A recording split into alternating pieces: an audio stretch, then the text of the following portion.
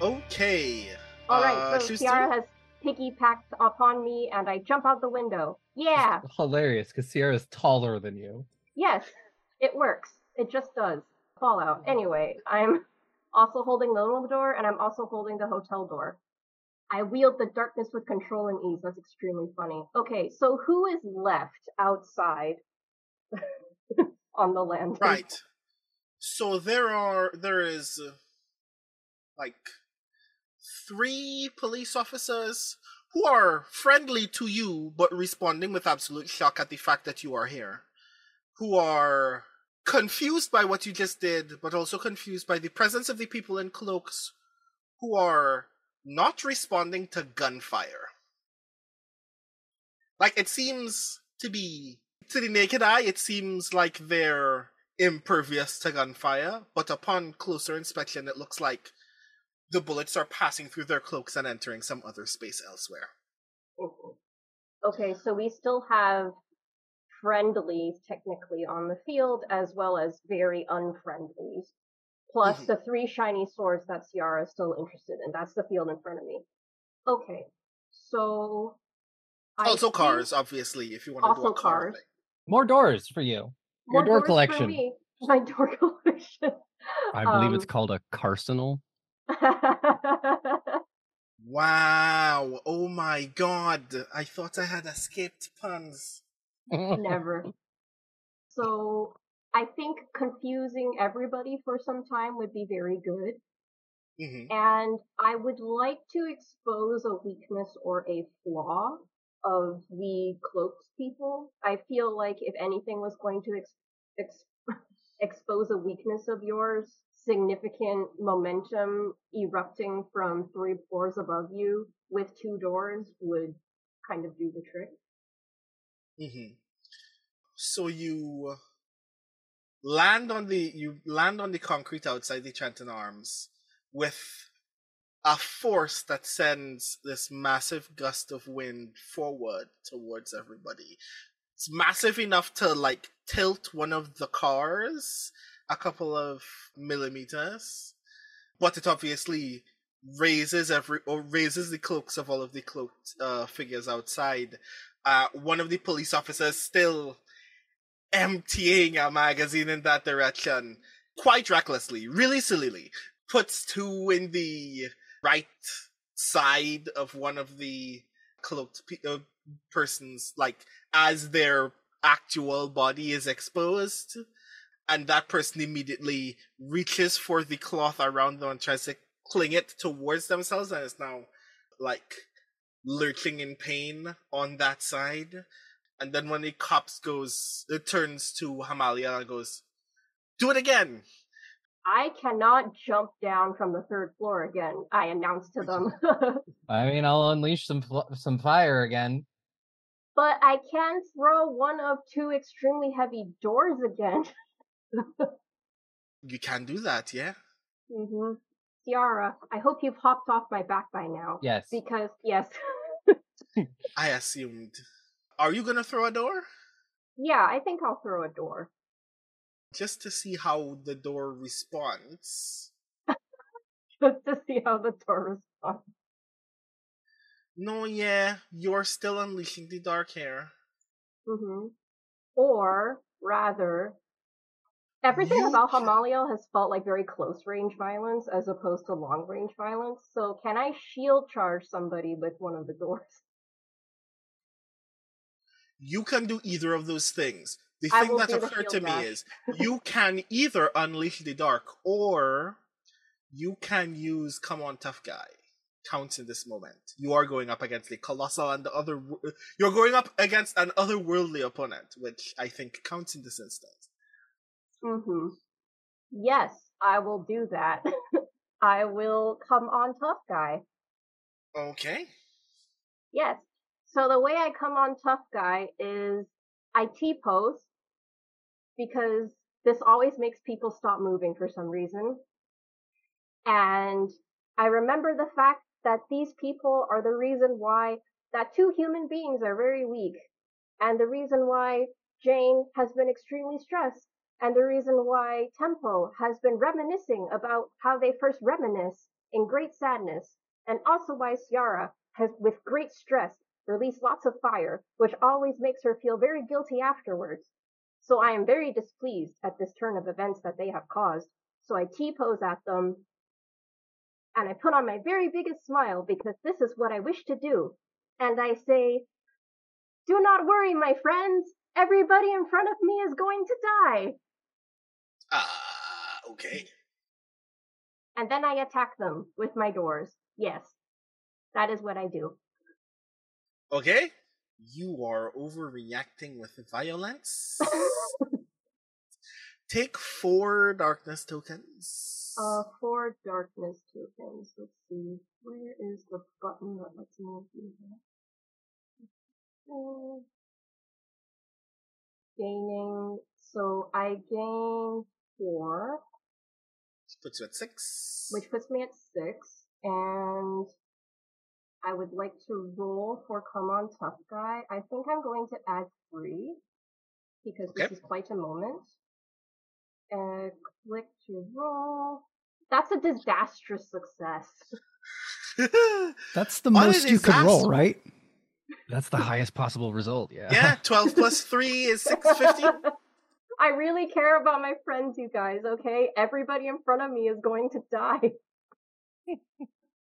I mean, on a disastrous success, you are locked in an intense battle and you cannot stop until your opponent is destroyed. Choose one from the perfect hit list, or you can only pull back if a player agrees to spend 1 bond to reach past your rage. If they don't spend the bond, you cannot stop fighting until your opponent is destroyed. I don't have any bonds with you. I'm in an elevator. Technically, nobody else knows that this is happening, so narratively this doesn't... Yeah, okay, so narratively doesn't work. I can choose one from the above. And so for those who are only on audio, the one from the above are, I can either give my allies a golden opportunity, I can choose an ally to gain a bond with me, I can uncover a key at great cost, I can inflict 2 conditions on them, but then take 1 in return. I think I'm leaning between either the golden opportunity or the key at this moment. The only ally who would be able to gain a bond with me, because you're the only one here, would be Ciara. So I would like to kind of weigh the decision with you. Would you like to have this be a bond gaining moment, or do we want to just lean into the, hello, you're beating the crap out of these things and you've uncovered a key? I mean, that's pretty good. You know, either that golden opportunity, bond, like definitely key. Key is good. Okay, so I will take the key, uncover the key at a great cost, and because there are no bonds to spend with me, I can't stop fighting until my opponent is destroyed. Also, Brandon, I don't know if this is the game as designed, but my ruin move is my last move, and that move is none stand before me. So that move's text says, you may at any time choose to kill an NPC who is vulnerable to you. So I don't know if that applies to any of the cloak people here. But yes, because this is the text of Come On Tough Guy says that I can't stop until they're destroyed. Yeah. So that seems to fold into this. These characters are not vulnerable to you, or at least not yet. Okay. So what happens is, you put this... Which door are you charging with? The limo door. It's my best friend so far. Right. So you charge with the limo door.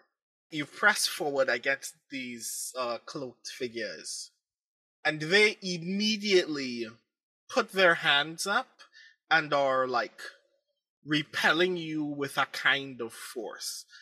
You can't see because the door is in front of it. You can only see the extremities of things that become bigger than the door.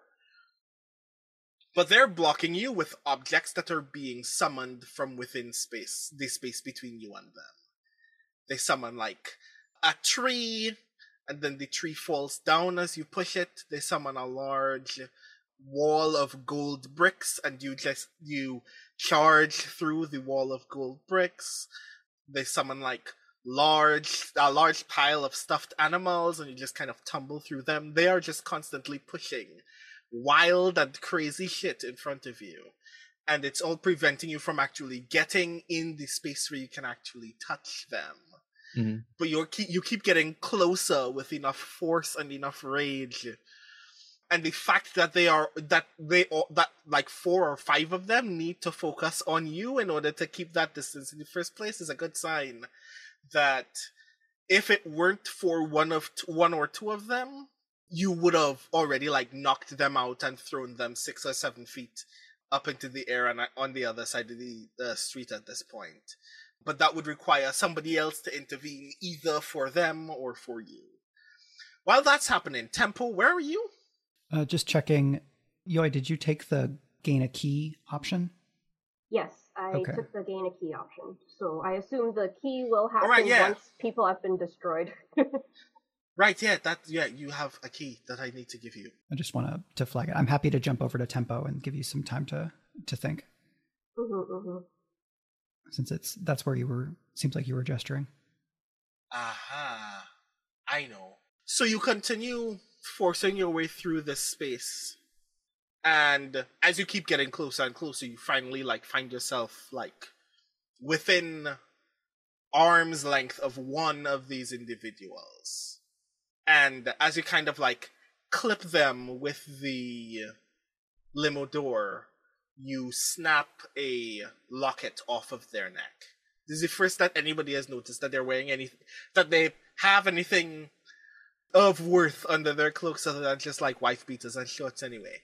And it kind of snags on the door, on one of the jagged, dented in parts of the door, which is the only reason why you can continue charging forward and still be able to see that the locket has a photo of a husband, wife, and small child in it. And you get the impression, even though you haven't seen the face of the person that you just knocked out, that one of the adults in this photo was them. And then when you glance back at them, you notice that their face is covered in this mask. It's think of Count of Monte Cristo mask. Think of the mask that one of the classes in Dark Souls wears that I can't recall where nothing is visible except one eye. You get the impression that that mask is there for a reason that is significant in comparison to the otherwise very pristine, idyllic image of this photograph. Can I headbutt the mask through the door? Since the window's gone by now. I'll give you that easily for the key. This person's face is covered in tattoos that are made to resemble scars. Amaliel is thinking very strongly of Jane, of course, who is the only other individual they know who wears a mask. And as they basically curb stomp this one person and moves on to the other one in a graceful manifestation of universal dissolution, they say in that reverb galaxy voice, "My friend looks better," and moves on to the next person. Oh God. Cut to Tempo. Yeah, you continue. Right, yes. As you continue charging through these spaces. Tempo, where are you? We've just sat down in the front parking lot, and Tempo has set the 2 people on the ground but still has their arms wrapped around them and says, "We will wait for my companion to arrive, and then we will get you to a safe location." Which companion was this? Was it we waiting for Jane? Yeah. To come out the elevator? Yeah.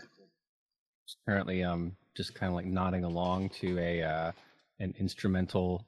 Well, it's it's a 60s or 70s hotel, so it's probably proper music. It's not new stuff. So it's upsettingly catchy that they're It is what you can only presume is a remaster of a brass instrumental recording of Fly Me to the Moon. Mm-hmm, mm-hmm. Come out the elevator. The elevator is facing the front door where you can see Hamaliel shoulder checking 4 people with a limo door, and lots of police officers just reloading, emptying clips, reloading. The back exit is like around a corner from this elevator and backward. I think the sound design of the scene is incredible because you have like the nice cheeriness, then the ding, and then as the door opens, they get to just jam those sliders on all the sound effects and just instantly rip. And then you turn the corner again and it becomes just a little silent again and you come out the other side of the building. I have the box and I know that I cannot take the box to where the danger is, but it is like, it's heart-wrenching because I've worked with Ciara, so like the amount of, I can usually judge Ciara's emotional state by the amount of conflagration and like, oh, this is a 5-alarm fire, so Ciara's not having a very good time. And then of course the fact that like the gunshots are punctuated with the chorus of angels blasting trumpets is also not a good sign. But I know I can't help them. That defeats the purpose of everything. There is no rational reason for me to take the thing to the people who want the thing. And like there's that step forward that would make the audience go like, oh, John's an idiot, before he turns and just grudgingly awful hauling himself and all of her baggage towards the agreed upon rendezvous point with Tempo. Okay. You come out, you meet Tempo and the other 2 individuals. Tempo, you're the first to hear footsteps from the other side of the back parking lot of this hotel. I will hilariously turn with 2 adult people in my arms so that I can face the footsteps. You see a young woman, blonde, blue eyes, red t-shirt, black pencil skirt, pink knee-high boots. The individual from earlier who just lost her jacket. And she goes, there you are. So do we think that the sense of the scene that Jane conveyed earlier extends far enough to be able to recognize this person in this moment for Tempo? I think you recognize enough details from the description that Jane would have psychically described to you that you pick up, pink.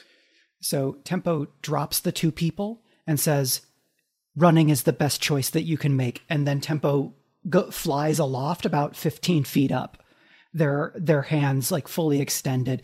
They have a gigantic arms, like a gigantic wingspan because they're 7-something foot tall and their fingers are too long. And they call out to this person, what are you doing here? I'm like 100% expecting Tempo to like get hit by lightning out of the sky or something right now. Oh God, we're not playing a superhero show. We're playing something much sillier than that. I just imagined a non-copyright infringing version of the Giles theme song playing as Tempo takes to the sky. Right, like in the TV show of this, the Tempo theme song is composed in the style of like a superhero movie song.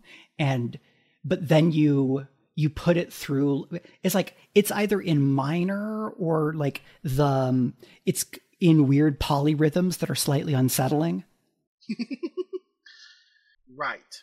So this is what happens. This young woman standing before you sees you hover into the air with all your imposing superhero might and grins. And she says, I'm just here to clean things up. And she snaps her fingers. I would like you, Tempo, to power through darkness for me so I know how to respond to a thing that just happened. Okay, I'm just going to look at that real quick. Power through darkness. When you push the limits of your supernatural powers, straining to the extraordinary, or avert imminent danger, spend darkness tokens and roll. Sure thing. I will spend some darkness tokens with that. Spend and roll. 2 darkness tokens. And roll. Is a 7, which is a miss, but I'm going to spend 1 bond with the public because I'm doing superhero shit. This is grand! Okay, cool.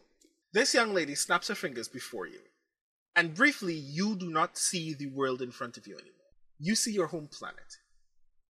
You see it at its most lush and most progressive and most industrious and most complete and most hopeful that it has ever been in its entire lifetime. And that's saying a lot, because it's never been these things as for as long as you have seen them, or very, very rarely in brief, sharp glimpses, never as rich and as beautiful as this.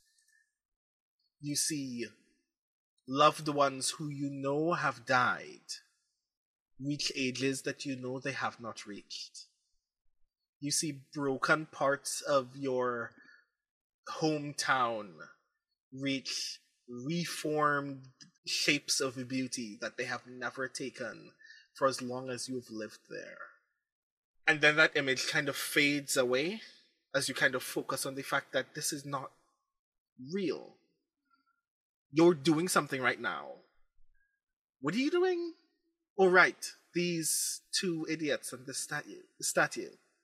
And when you come to in this space, you see a small crowd of people, like 25 feet away through like a gate nearby where construction is happening on another side of the street, with camera phones looking at this scene with you and this young woman in frame.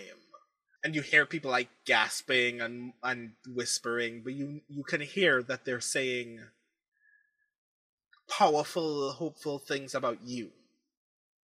Oh my god, that's Tempo. Why is Tempo here? Is that girl like a supervillain or something? Is some supervillain shit happening in LA? Are we gonna catch some superhero shit? Are we gonna catch some Marvel Studios crap over here? All right. This young woman looks up to you and says, "You really don't want to look at anything beautiful, don't you?" So one of the things that you might get on an 8 when you power through darkness is a bond with someone. I'd like to pitch that I regain my bond with the public as those people are kind of asserting and kind of hoping to be witness to some superhero stuff. We're just all sitting there like, it's him, oh my god, it's him! Also, take 2 darkness tokens for the brief confusion of that scene. I think I'm going to also take another 2 for feeling lonely, because this person tried to show me something truly beautiful that I know is a lie, and that just makes it hurt more. Hello. And then I'm going to, like, having come back to my senses, I kind of respond to this woman who says, you don't want to see something beautiful. There is more beauty in my people's past than humanity has ever learned and forgotten in the pursuit of joy and beauty and truth, and you will not stop me. And then Tempo kind of reaches back in time to this moment, this fake moment, the little shards and degrees of it that were real. And I want to use my move Ashes to Ashes. When you declare how the wisdom of your people may help in a situation, spend darkness tokens and roll. This is some sort of illusionist, like this is a mental illusionist.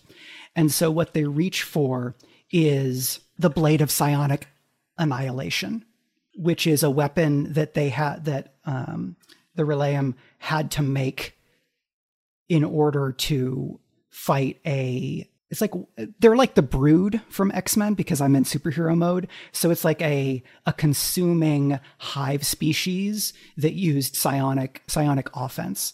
And so the Relayum forged these weapons, and that's what I'm kind of reaching for. So in order to spend and roll, I'm going to spend 3 darkness tokens and roll. Did it actually work? So that's a 7, but I can spend bonds. I'm going to spend a bond with what the darkness demands, because this is like a lot of power to be using. And I've previously established that one of the things that led the Relayum to their doom was an overuse of power. And that will take me to 8. Okay. And so on 8, your wisdom shines brightly in the dark. Choose 2. Recall ancient knowledge. Ask the keeper any question, and they will answer it honestly and with great detail. I hate it when games ask me to do that.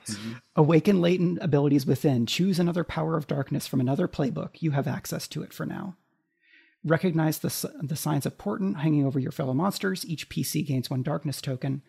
See a fractured memory in the face of another monster. Declare that what that memory is and gain 1 bond with that monster. So I'm going to... What I actually want to do is I want to gain one of the powers of darkness I don't have, which is an ancient weapon of destruction. As I've reached back in time to grab one of these psionic and annihilators, I think is what I said.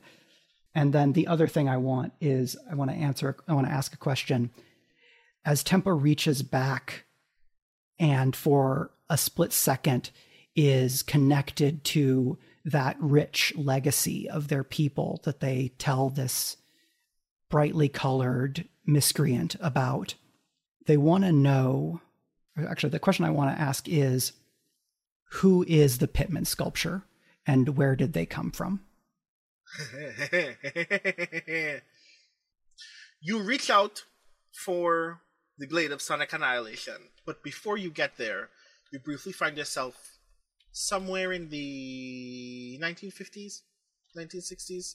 Time on Earth is weird because you don't know how human culture has evolved up to this point, but sometime in the vague past, you watch this lanky, skinny young man drag like this large pile of stone into a barn in a farm somewhere and take 2 very small strips of sandpaper and polish it. And you watch for what for you is the normal spanning progress of time, but for everybody else occurs in your psyche for mere seconds. You watch this man spend 8 to 12 hours a day for a year and a half, just scraping just with one piece of sandpaper in his hand, slowly smoothing out the edges of this large piece of pewter with sandpaper. Things that to mortals don't make sense, but to you makes even less sense because this is just a mortal and this is a piece of stone. And 5 to 6 months, you start seeing it take some vague shapes. You see, like, there is an intentionality here. 8 to 9 months, you see more clearly. He's trying to do things very deliberately with the way that this portrays fabric as a piece of cloth in a way that is absolutely fascinating to you, considering that he's doing it with such remarkably useless tool to you. And that entire time, it seems as if he's talking to the statue. He keeps telling the statue how his day went, things that he's noticed in town, things that he wants, things that he's afraid of. You notice every once in a while that he will be working at 9 or 10 in the night, even though you can hear other people at the farm and you can hear people ask for this person by name. 14, 15, 16 months in, as you're watching this entire thing unfold day by day, hour by hour, in the natural progress of time, you see him emerge with a thing that looks like the Pitman sculpture, but is 8 feet tall. And then you see this man pull up a rocking chair in front of the statue, sit in front of it, and never leave. You watch this man, like, become hungry, become thirsty, lose will, and fade away in front of the statue. And then his family finds him in the barn. You have no idea how they could have not known that he was there. But they realize only after he has passed that he has been there. They hold a burial for him in the farm. They bury him in cornfields on the farm. The farm closes down. His 2 sisters and their children leave. And then you see, like, repo men come for, like, the tractors and stuff on the farm. And your gaze leaves to look at the front, even in this, like, fictional space, turns to watch them enter the large red barn doors to look at whatever else can be appraised in this space. And when you turn back, the large wagon where this like 8-foot statue should have been now has a 10-inch statue in it. And you look at it very curiously. It's like, that's not how that... And it's only when you look at it that you notice that the statue turns to face those individuals as they are looking at other things in this barn, looking at tools and whatever other machinery can be harnessed in this space, before it realizes that someone has turned to look at it, and it lies down flat on its back in the wagon, and everyone hears it go plack against the metal of the wagon. It's like, what's that? Someone's art project, I guess? And then you see it go on sale, spend months at a time on people's desks as a paperweight or on a mantelpiece somewhere. You get the vague impression that it starts changing shape, becoming just a little bit bigger, just a little bit smaller every once in a while. And you notice all of those people start getting lots of very beautiful, lovely things coming into their lives. You see Fortune 500 CEOs start getting fancy watches and cars as gifts and going on dates with a different model every night. You see an art teacher somewhere has it on his desk at school, and his school is constantly being, like, repainted by students with lovely murals outside, and the flowers are always growing in the path that leads into the school steps. But all of those people start getting very, very sick, and then you never see what happens to them after that. You just see where the statue ends up next, and you see that happen 10, 11, 12 times. And then you reach for the blade of Sonic Annihilation and you pull it forward. What do you do with the blade of Sonic Annihilation? So while this is happening, has Jane walked out of one or another entrance into the periphery of this scene? Oh yeah, Jane was behind you when the girl entered in the first place. Yep. I don't know. Well, it makes more sense, but having established that John's prerogative is to not bring the statue to the people who want the statue, if we want to say that they turn the corner and then see Tempo going into superhero mode, that's like, okay, not door number 2, door number 3. But if we want to turn it in other direction and then bring the statue into the scene for narrative purposes, I'm more than happy to follow that.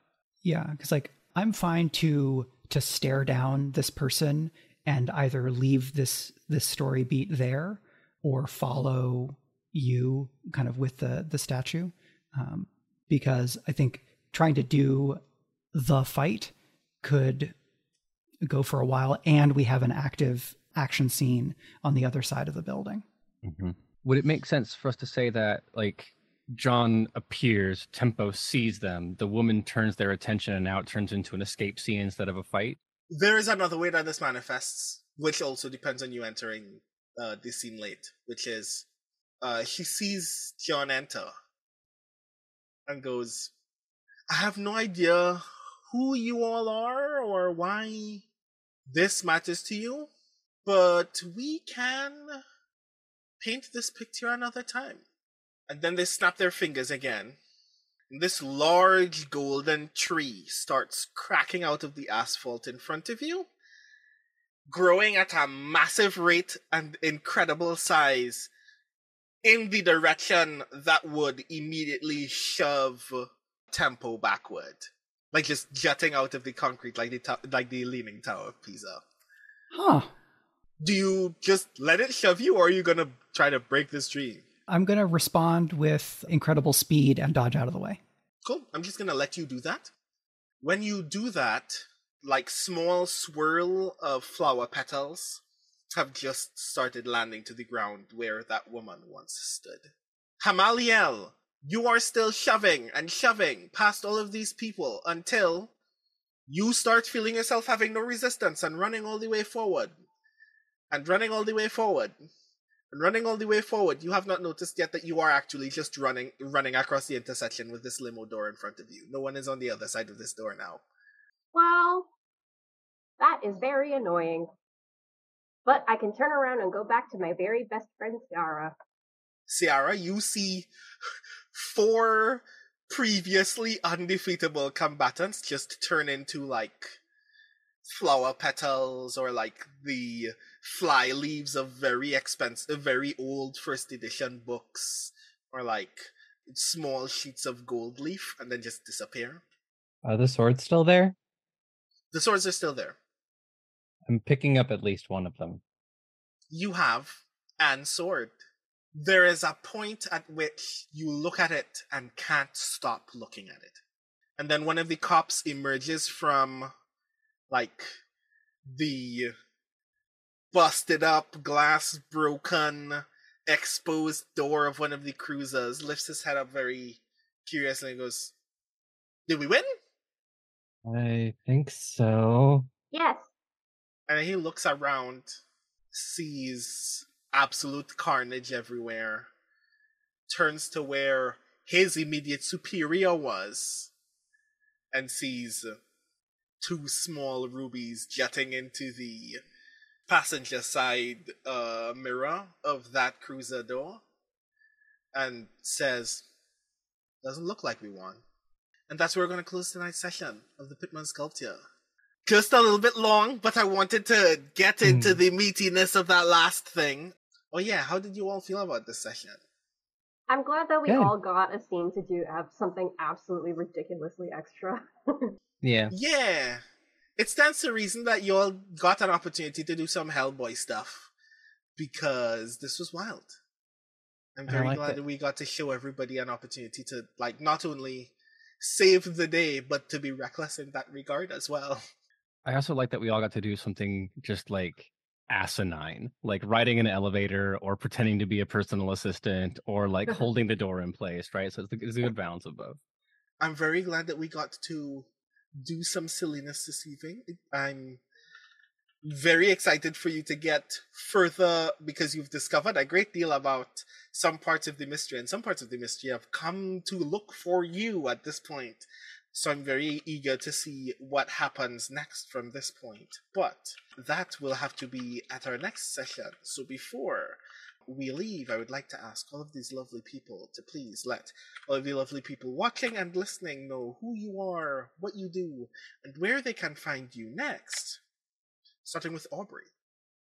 Hello, I am Aubrey. You can find me everywhere on the internet at Mad Queen Cosplay or the Mad Queen. I am the technical director over at Queen's Court. You may not always see me there, but I always I'm doing a lot of things on a lot of things. So yeah, and you can also find me as the GM of Goblets and Gaze. We are wrapping up our final season for our very first campaign. It is going to be a lot of fun.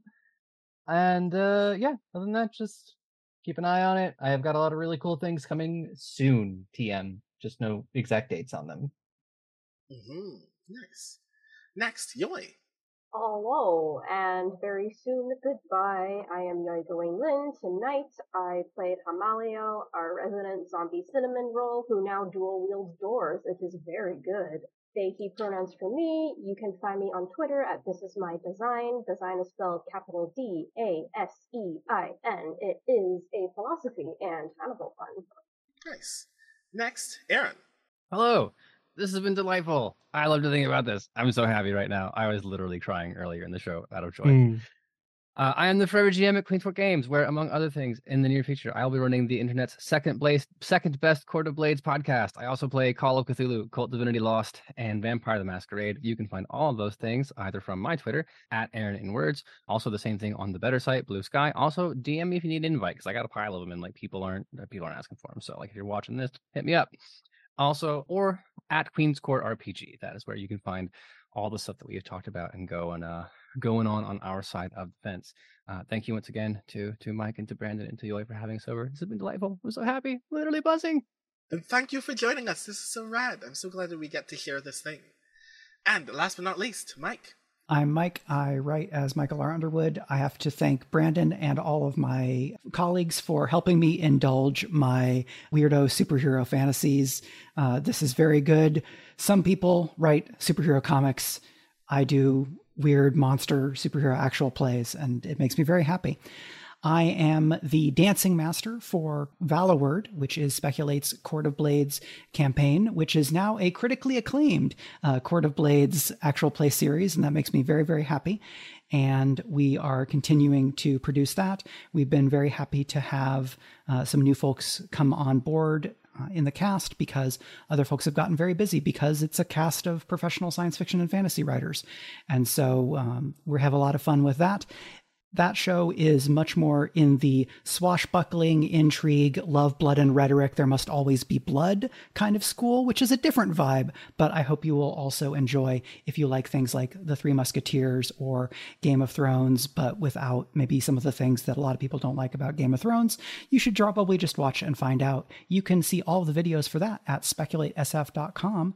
You can follow me on socials at Mike R. Underwood, and you can follow Speculate at SpeculateSF, both on the website formerly known as Twitter and the Blue Sky place that's better for the most part. That's me. Mm-hmm. And as for me, I am Brandon O'Brien. I keep the keys so you don't have to. I am one of the co-hosts of Speculate alongside Mike and Greg. I am a poet, writer, and game designer from Trinidad and Tobago. And you can find me almost everywhere on the internet, including the bad site and some of the okay sites at The Rising Tides. But I would much rather you go to my website, that is also my newsletter, BrandonO'Brien.xyz. A reminder, of course, that you can find all of the cool things that Speculate does at SpeculateSF.com, and definitely at the Patreon, patreon.com/speculate, where you find all kinds of other neat goodies about the things that we are playing, the things that we want to play, and how we feel about playing. So if you want to hear us be more verbose about how TTRPGs are rad, you can go and join us over there, and I think that you should. Again, it would be remiss of me not to thank Aaron and Aubrey for joining us for this cool thing. I'm very glad that we get to share a thing together. I think that this is really cool. I'm glad that it's Apocalypse Keys because this game is chaotic as hell and I love it. And I'm very excited to see what our next session holds. But until that next session, I would like to let everyone watching and listening know that you are very rad, and we're very glad that you are here. So I hope that you have a wonderful evening. I hope that you have a wonderful week. And please do take care, because you never know what could be on the other side of that door. Thank you very much, and we'll see you again soon.